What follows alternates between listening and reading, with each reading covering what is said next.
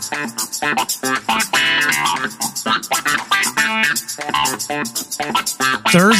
May the 3rd, 2022, coming at you from the beautiful country of Italy. I got a question. Y'all ready for this? Come on, come on.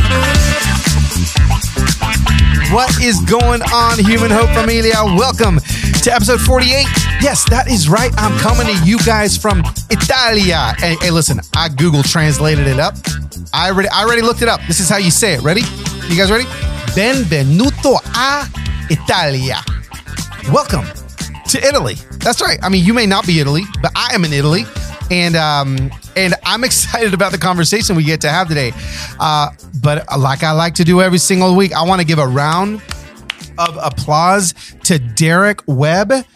Derek, people came with passion and force to hear the conversation we had last week. I'm just grateful that Derek is a friend of mine. I'm grateful that Derek is now a friend of the Human Hope Familia. And I can't even begin to tell you how, I don't even know what the word is like how incredible the conversation was last week. Like how much you guys actually got out of it. When I say got out of it, I mean like life-changing stuff. And so, you know, there was just so many people that felt what Derek feels and are thinking what Derek thinks and are going through what Derek goes through. And I just want to say thank you for trusting me enough with that conversation. You're welcome here, and I'm glad that you are here. Gosh, it was so good, and I'm so grateful. And I love that we gave away $500 last week. Stay tuned. Make sure you continue to subscribe and share the podcast because we will be giving more stuff away as the time goes on. Friends, I am freshly here and jet lagged. I mean, I'm feeling it. We drove from Milan, Italy to I think it's called Moreno. We're somewhere up north in the mountains. My wife took us straight from we had a 9-hour layover in JFK yesterday, slept all night on a plane, got in a rental car. I drove 3.5 hours. I tried to stay awake, got here, did a Zoom call. It's been back to back, bumper to bumper. But we're having a good time. So if you guys want to, there's going to be some highlights on my Instagram. If you've ever wanted to travel to Italy, we will be doing our best to document this trip. We are just the beginning of the trip. By the time the next podcast comes out next week will be when we are finally going home. So if you're listening to this during the week of March 3rd, just know that we are bumping around Italy. We're having a good time and we're bringing you guys with us. Speaking of bringing you with us, today's conversation is one that I have been waiting to have for a long, long time. You know, I love to talk to people that are my age on the show. I feel like the more I think about it, the more I'm like, yeah, like the people that I talk to on the Human Hope podcast are, they're in their 40s. But then I was like, what if there's some people that are changing planet Earth that are not only in their 30s, but their early 30s that are giving Human Hope? Actually, what about their late 20s? And I'm starting to reach out and to have some conversations that some of us old people can maybe get some glimpses of hope from a generation that is rising, because it is not hopeless. It's so weird to even say a generation that is rising, because the guest that I have on today's podcast became the youngest mayor of any major city in American history. Okay. At the age of 26, he became the youngest mayor of any major city in American history. Okay. So he was the mayor of Stockton, California. And he was lauded for his leadership and innovation. Now, under his stewardship, I haven't told you who it is yet. You may know. Some of you guys may know. Stockton was named an All-America City in 2017 and 2018. Saw a 40% drop in homicides. What? Like, what kind of plan you got to put into effect in your city at 26 years old to be able to see homicides drop 40% in a year? And in 2019, led the state of California in the decline of officer-involved shootings. In 2019, it was named the second most fiscally healthy city in California and one of the top most fiscally healthy cities in the nation. He also is featured on an HBO documentary film. Guys, I'm telling you, I told you, we have got a 31-year-old human being that has already accomplished more in life than I ever have. Okay, so what we're going to do right now is we are going to relax our minds and our souls for this conversation with my brand new friend and your brand new friend, Michael D. Tubbs. Michael was such an inspirational conversation. And Michael is doing it. Okay. He's got a book called The Deeper the Roots. You can get it on Amazon, Books A Million, Barnes & Noble, all the places. But it's a memoir, and I love it, of the hope and home. We're the Human Hope Podcast. Why in the world would we not get the youngest mayor of any major city in America to talk to us about hope? And that's what we're doing today. So with that, that's all we need to hop in this conversation.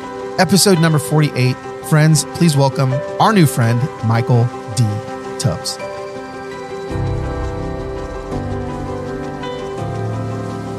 All right, Human Hope Familia, welcome to another episode, and I'm honored to have with me Michael. And I don't know if you put the D in on purpose, if it's Michael D. Tubbs or if it's Michael Tubbs. I don't know how you like to be called, but Michael, why don't you say hey to the Human Hope family?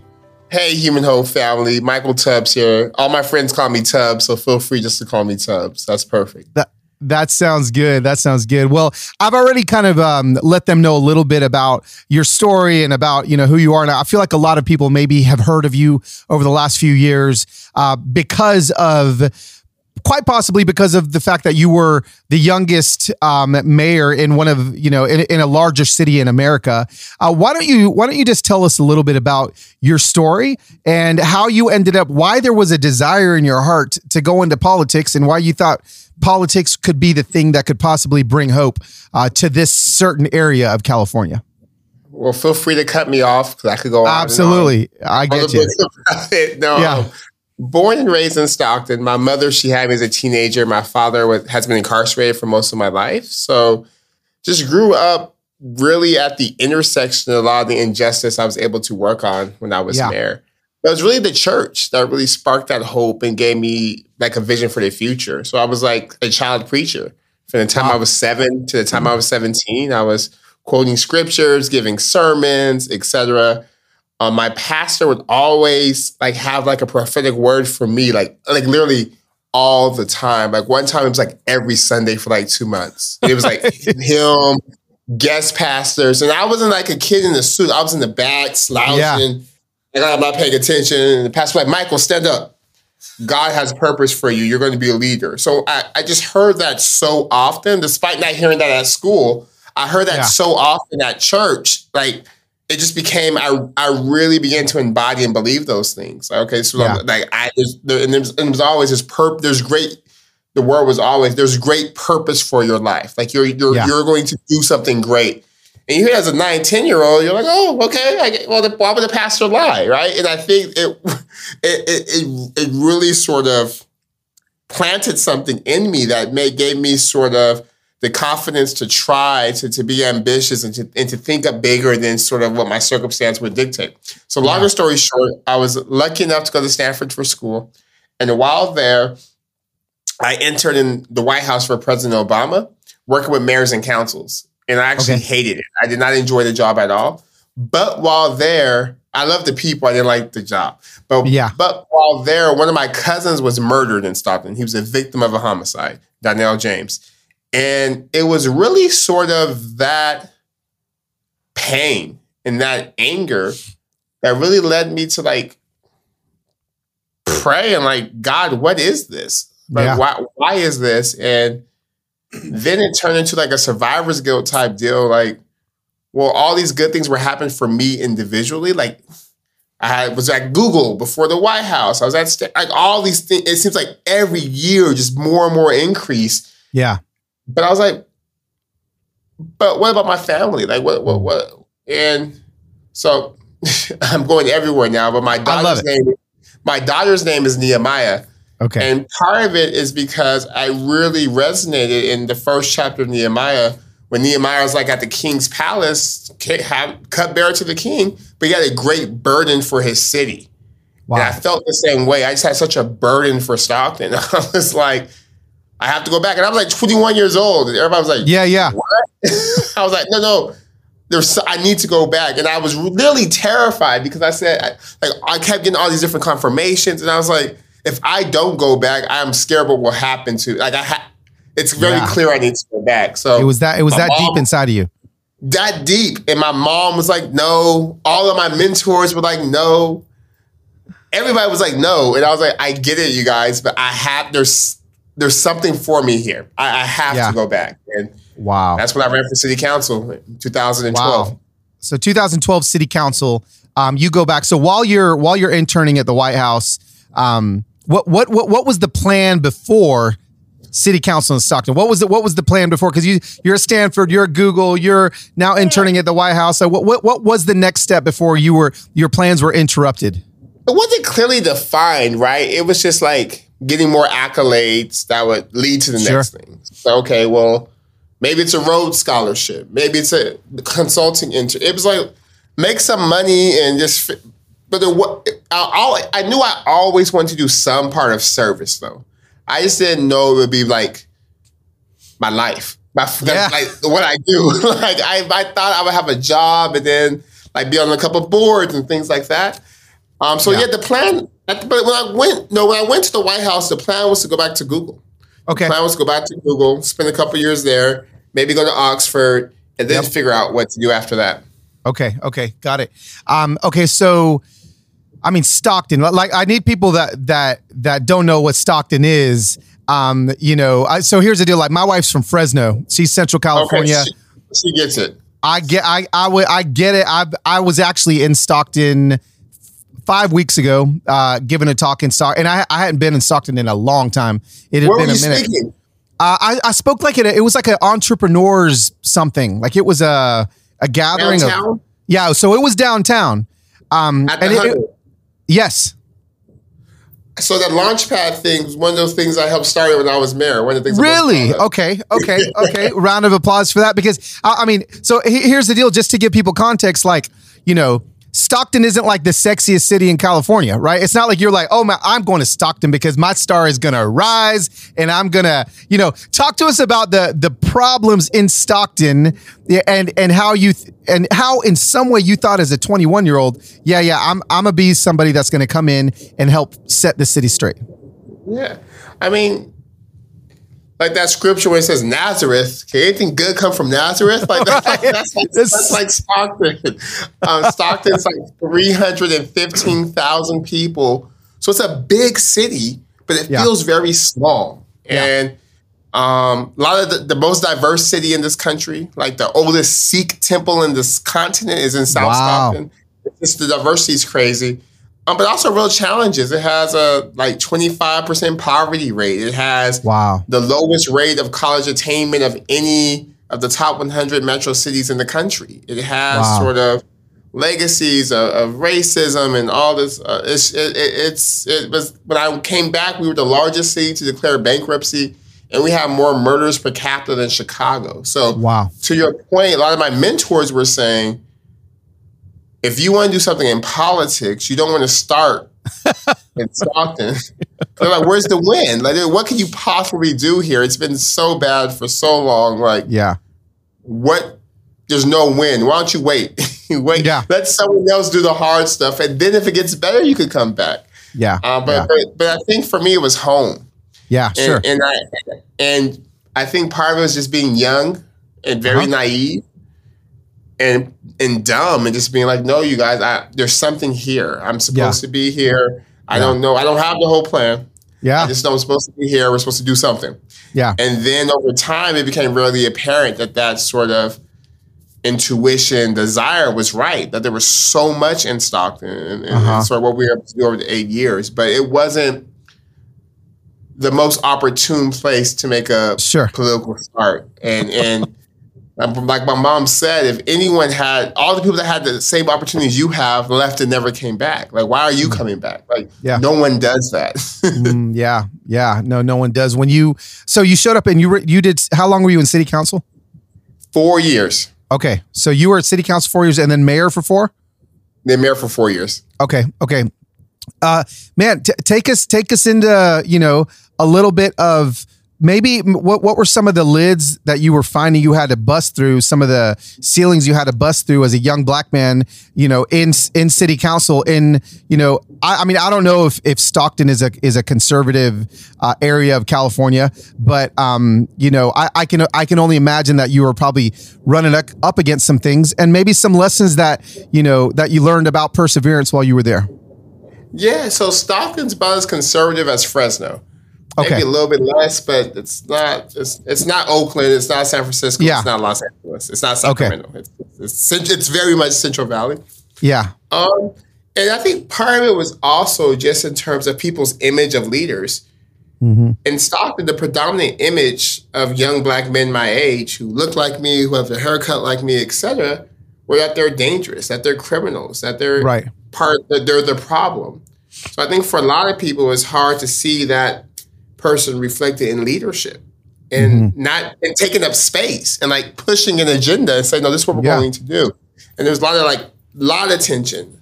I think whenever you're the first anything, that means not that you're the best of your kind ever. Right. But there's a lot of institutionalized barriers. So being the first and then being the first and the youngest at the same time, it was just an interesting conversation. But one thing I learned, Carlos, and I think you would appreciate this given your work, is that like for some people, I was not going to be able to reach because of things I had not in my control.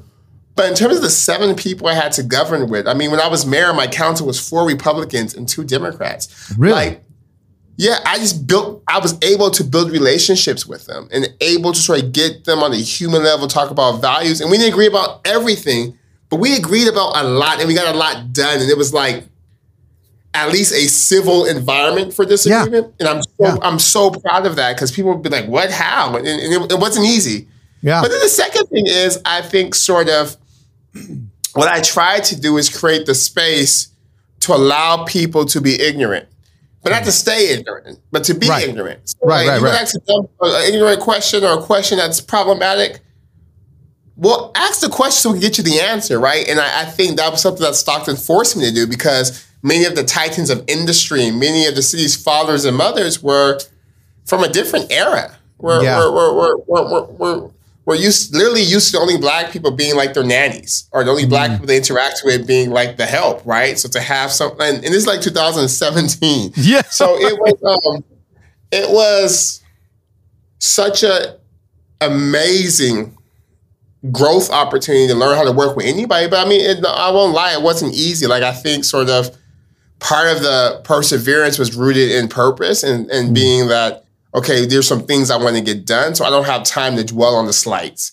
I don't have time to really dwell on. But now that I'm no longer a mayor, I look back, I'm like, oh my gosh, like some of this stuff was like really evil. Like some of this stuff was really crazy. But I'm thankful to God though that the blinders were on. It was just okay, like with the time we have, how do we govern in a way that's aligned with values that gets things done? Yeah, that we can be proud of. Yeah, that's so great, Michael. I hear you talking about, I love the fact that you were governing with 4 Republicans and 2 Democrats. And, as a young black man, as the mayor and as the one that's leading them, I hear from so many people over and over again that I've just lost all hope that we can ever, as a country, I've lost all hope that we can ever come together. I've lost all hope that we can, this and that. And I get it, right? Like I get it that we've got these devices that constantly are serving us the problems and serving us not really a lot of solutions. But for those people that are listening to this podcast right now that are like, wow, wait a second. So you're telling me that you actually accomplish things with people on both sides of the aisle in your town of Stockton. Is that actually something that's feasible right now in the greater context of what our political system looks like in America? And if it is, how do we get there? No small question here, Michael, but how is it possible and how do we get there? I think it's possible, particularly at the local level. I think I think because like my council colleagues, like the one I couldn't stand the most was a Democrat. But everyone else, it was always very civil. It wasn't like trying to score points for tweets or score points. It was just like disagree, or we could come together and agree. And they weren't penalized for agreeing with me, even though many of their supporters may not have liked me. Maybe even though many of their groups behind them weren't necessarily behind me, they weren't penalized by their base for getting things done. And I think so. What we see nationally is the inverse of that, where if you like the way they raise money is to be bombastic. The ways to raise money is to demonize the other side. The way to raise money is to maybe because of my own partisan politics, it's easier for me to see this on the Republican side because I'm not a Republican. But I'm sure they could have a similar discussion. But in terms of this infrastructure bill, which actually is the most apolitical thing ever, and like everyone gets something, like to be unable to vote for that, because of political reasons, or to be unable to vote to have just a commission to look at what happened when the terrorists ransacked our Capitol on January 6th. Like to be unable to vote for that suggests something's really corrosive, wrong, corrupt in our national policy to figure out. But to answer your question, it's possible. I think it's possible to come together, but I think to come together, people have to let go. I think like to come together, folks have to let go around ideas of like white supremacy and like really take the time to understand what that means. It doesn't mean KKK robes all the time. It means like, I think my kids should have better than those kids. Like that, like we have to let go of that. We have to let go of sort of bitterness and anger. Like they're never going to change. Like this country's budget for 400 years. Like we have to let all that go and be like, come on, y'all. What can we build and create together? And always easier said than done. But I mean, we have to do it. Like I just don't see no other way to actually move forward, address challenges, create the world we want to live in, unless we all like let go of some things and really come together. What an incredible conversation with our new friend, Michael. I wanted to take a moment and share about our show sponsors this week, our partners, especially because I'm using this partner right now while I am in Italy. That's right, Athletic Greens. I'm using my AG1. I took the little packets from home and I'm still using it every single day. You guys know I've been pumping them up. I started taking the Athletic Greens because my gut was messing with me. And I don't know exactly what the magic is in these things, but I know that I don't eat as many vegetables as I need to eat, and Athletic Greens is helping me get all of that superfood probiotics inside of me. It's supporting my gut health, my nervous system, my immune system, my energy, my recovery, focus, all of the things, especially as I am jet lagged over here in Italy. So this is what I want you guys to do, Human Hope Familia. I want you to go to athleticgreens.com/Human Hope. Again, that's athleticgreens.com/Human Hope. You're going to get to take ownership over your health, but also Athletic Greens is going to give you a free 1-year supply of immune supporting vitamin D and 5 free travel packs, the exact ones I have in Italy with me right now, with your first purchase. That's right. Go to athleticgreens.com/Human Hope. Now, let's be honest. We know that I'm talking to the men right now for a second. Men, you do not go to therapy near as much as our female counterparts. They are better at taking care of their mental health. This is not just like an opinion. Statistics show. So whether or not you're a female that is married to a male, friends with a male, whatever it may be, and you know that maybe they don't want to go because they don't want to be seen. They got that like machismo stuff happening, which is like, seriously, give me a break. Our mental health is more important than our machismo. If you're a guy listening to this right now, I'm letting you know, you can do this. And I've got a way you can take hold of your mental health. You can do it with our partners, BetterHelp. BetterHelp.com is online therapy. And I know relationships, they take a lot of work, but we take care of ourselves, right? We go to the gym, we exercise, we do all these things with our body. Why don't we do that with our mind and our souls as well? They offer video, phone, and even live chat sessions with your therapist, so you don't have to see anyone on camera if you don't want to. So give it a try and see why over 2 million people have used BetterHelp online therapy. Male, female, whatever it may be, it is for you. So this is what you got to do. Go to betterhelp.com/Human Hope. That's BetterHelp.com/Human Hope. And you're going to get 10% off your entire first month by hitting in that code. Yeah, that's really good. I do believe that. I say it all the time. Something that I say constantly is when somebody asks me where I stand on an issue, I always tell them I don't stand on issues. I walk with people. And what that does is it turns the issue into a human, because every issue is actually a person. And the more we can be in relationship with people as opposed to just have an opinion on an issue, that I think that's what you're talking about. And it does sound like at the local level, there is less, there's maybe less eyes on and hate being spewed at officials on a local level when they work together as opposed to, on a national level. And I do, I haven't thought about that. Like start local, like actually vote for in your city council elections. How many Americans aren't even doing that? They're not even paying attention because they think, oh, I just got to vote for a president and then that's going to fix everything. You're telling me that the president's not going to fix our problems. Is that what you're telling me, Michael? I'm telling you, the most important people for your day-to-day are your mayor, your council, your board of supervisors, and your school board, your local elected officials. They control local budgets. They control local funding. They control local priorities. And I want to highlight what you said, because you said it so much more concisely than I did.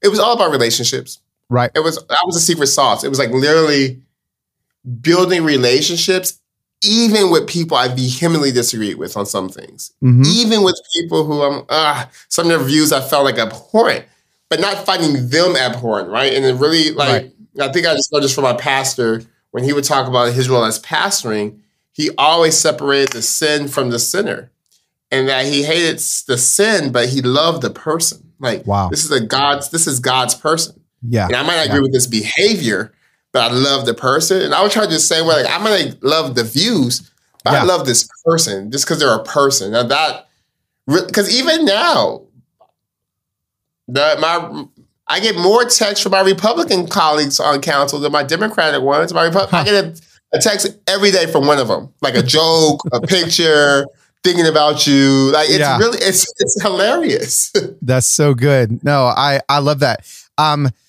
Okay, so let's lean into you talk about in your memoir some of the systemic issues that you saw personally with your own eyes growing up. But I feel like a lot of times people will hear systemic racism, or they'll hear things like that, and it's hard for them to cognitively see it, because what they're doing is they're seeing it from a national level, right? So we hear that term thrown around on CNN or Fox News, and people, maybe a lot of my listeners can't see it because they're just looking at what that looks like as a national level. Let's bring it down to the mayor of Stockton, right? Like let's rewind a few years.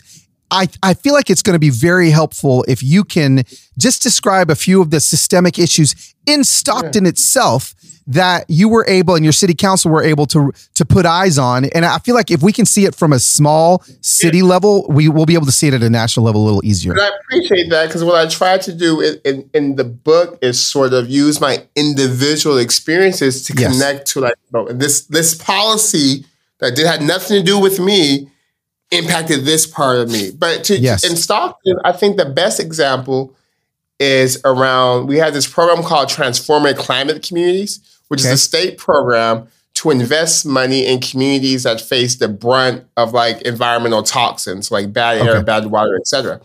So in Stockton, there's literally a zip code that has a 5-year life expectancy difference, 15-year life expectancy difference than the more affluent zip code by the university. Literally, the zip code is 3 degrees hotter than the zip code 15 minutes away by university. And it's because these aren't acts of God. There's literally policy choices. One policy choice we found was planting trees. The area was 3 degrees hotter because less trees were planted, because the city decided 40 years ago to plant more of the trees by the university where more affluent, whiter people lived than the south part of the city where poorer brown people live. And that was 40 years ago. No one was in decision-making power then. That's live today. But the impacts are today, where the kids in this zip code are more likely to have asthma than the kids in that zip code. Not because of choices made. And that's when we talk about system. We're talking about policy. In that same area, it's near the port. So there's all types of trucks and things that go there, but without trees to mitigate, that's why the air is so bad. So the air quality is significantly worse than the air quality 10 minutes away. Housing is more expensive 10 minutes away than where they are. So if you don't have money, you don't have a choice but to live in this place that has all these bad toxins in the air. But again, these toxins aren't acts of God. Like, God did not create this part of Stockton to have worse air. It's like policy decisions that were made. And then these same communities, when freeways were built, they had choices where to build freeways. They chose to build freeways in Stockton through the thriving Filipino district, which had more Filipino people than anywhere else in this world outside the Philippines. Thriving commercial, dentists, all the stuff. Highway straight through it. Ramshacked all those businesses, destroyed all that wealth, and also put in more toxins and pollutants in the air. And again, that was a policy choice. They looked at the maps and they said, you know what? This community is expendable. And I think that, and I appreciate the question, because what I realized sort of just from my friends I went to school with and the work I did as mayor and do now, is that, and it's not to excuse ignorance, but a lot of people just don't know and haven't taken the time to learn. But I got so interested in government because I remember freshman year taking a class called the Urban Underclass, focused on Chicago, where the professor just went through policy by policy by policy and showed how it impacted today. And sort of because of that work in Stockton, we were able to get money to plant more trees. Wow. To electrify the trucks at the port, last thing, sort of zoning and land use. So planning commissions, which are part of city governance, unelected people appointed by council members and mayors, make land use decisions. And land use decisions determine what goes where. It's like The Sims. And literally, human beings have decided where grocery stores go and where liquor stores go, where banks go, where check cash places go. And it's all, and again, these are not natural occurrences. These are man-made, facilitated occurrences that create inequity. And then people get frustrated when we talk about the inequity because they're like, well, I didn't have anything to do with creating it. But that's not the issue. The issue isn't who did you personally create it. The issue isn't even the fact that you personally benefit from it. The issue is that it's here and we have the ability to change it because people create it. And I think that's a conversation about systemic issues that sometimes gets missed. Well, it is. And I want to reiterate that it's not placing blame on you. It's asking you to help. You know, like that's the whole thing, right? It's just like, do I have the opportunity because of maybe some privilege that I have to lean in and create decisions that will in turn affect generations 40 years from now because they planted trees somewhere else. Now we can put the trees in now. Yeah. That's why I'm like, y'all, like we're literally just saying, like we're trying to teach our kids now. If you see a mess, pick it up. Yeah. I'm not saying you made it. It's in your play area. Do you want to play in that dirt? Like, pick it up. It's so good. No, I love that. No, this has been so good. What do you think? What would you like the Human Hope listener that's listening right now to believe about hope? Like, what sort of hope can you leave them with? Where we find ourselves at the point of this recording, the middle of November 2021, we got stuff happening, 2022. You became mayor right when the national politics switched and there was a switch in power. How can you leave us with some words of some hope, maybe even from your memoir, or just hope that you have in where we are as a country and where we can end up going? Yeah, let me see. I think I have at the end, I think I have a page about hope. Yeah. Maybe. If I don't. No, it's faith. But same. Okay, that's fine. That's still hope. Yeah, it's about hope and anger. Yeah. It's the last paragraph. It says, yes, this rage is not new. It's a companion that I've learned to channel into inspiration, into energy to ensure the setup is as upset as I am, as we are upset. This rage is rooted in faith, the substance of things hoped for and the evidence of things not seen, an active faith that is alive with works, with communal efforts to ensure our better angels are reflected in the type of society we build. This rage is rooted in love, a deep abiding love in the possibilities of the future and the best of all of us, a love that is not anemic but ferocious and demanding more and wanting better for all of us. Rage, faith, love. The three stones I will wield, that we will wield as righteous weapons to ensure liberty and justice once and for all. Wow. That is beautiful. That's it right there. I don't know when you wrote that, but those are the words that we needed to hear. Rage, to think that rage could be something that is bottled up for good, I think is something that we really need to lean into. Yeah, because for me, the hope is that,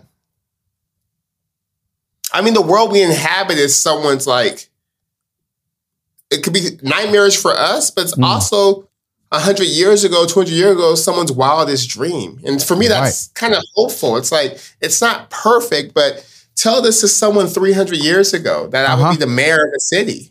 Right. What? Like that's what gives me hope, right? I think sort of nihilism or not having hope is a luxury. That's it's fine. I think, the folks who are really struggling, they have to have hope because that's how they keep going. I think it's our job to partner with them and putting action to our hope. So good. So good. Where can people keep up with you? Where can we find your brand new memoir? If we wanted to stay in touch with who you are and what you're doing. You can find me on Twitter or Instagram at Michael D. Tubbs, Michael DTUBBS. And the book is out wherever books are sold. Amazon, your local independent bookstore, your local library, The Deeper the audiobook, The Deeper the Roots. Okay, The Deeper the Roots. And tell me this, so before people hop onto Twitter or Instagram, I know some people have different personalities on Instagram than Twitter. It's I'm a little sweeter on Instagram than I am on Twitter. what are the Tubbs characteristics of each of those platforms? I think they're the same. If Instagram might feel a little more curated because I'm not good at posting stories. Someone has to help me with that. Yeah, but it's any video. It's me. It's the same. It's the same raw authenticity. And then you might say, I wish it was a little bit more curated. So good. Something like Instagram like Twitter, and it's not like Twitter. I just go off. I know. I like Twitter Tubbs. I'll be honest with you. I follow Twitter Tubbs, and Twitter Tubbs makes me laugh. So no, I appreciate who you are, man, and thank you so much for having this conversation with us. Thank you for having me, brother. I really enjoyed it. What I loved about that conversation is it reminded me of a conversation I had on Instagram this week. And why I had the conversation is because I know all sorts of people listen to this podcast. I know that there's people on both sides of the aisle of different faith backgrounds, of different ideas and opinions. And I love that we can have conversations with people and politicians that may not look like us, think like us, act like us, or vote like us, and still maybe pull something away. When I did a poll on my Instagram, it was last week, I polled and it's about 60-40 left versus right people that follow me on Instagram. Now that number will fluctuate here and there, but what it shows me is that we have the ability and the potential to come together to do things. We may think that the way to accomplish things, we may come across those differently because we have different ways we may want to do it, but the end goal is still the same thing. And that's what I love about this conversation with Michael is that he showed us, hey, listen, I honestly believe that even if we don't align in our political beliefs, we can still work together to get things done. And that's what happened in the city of Stockton. Now, I know Human Hope listeners that live in the city of Stockton, and they're like, listen, there's a lot more work to be done. It's not like he solved it all. No, there is a lot more work. I actually was in Stockton, California a couple months ago, and I saw the work firsthand with my own eyeballs that needed to be done. So I know there's more work that needs to be done. I know that a mayor or a politician is not going to be the one that fixes all the work. That's why I believe that we, as the Human Hope family and the Insta Familia, can maybe be the ones that get this thing going ourselves. Friends, these are the conversations worth having. Michael, thank you so much for jumping in here and talking to the Human Hope family. Hopefully, Michael gave you guys some hope. He gave me some hope as well. Hey, listen, next Thursday, I will be on a plane going back to America And you're not, I promise you, you're not going to want to miss that conversation. It's going to be a conversation unlike you've ever heard before. That is some big clickbait, but I'm telling you, it is the truth. All right, guys, from here in Italia, it's Carlitos and the Insta Familia saying, I will see you next week on Human Hope.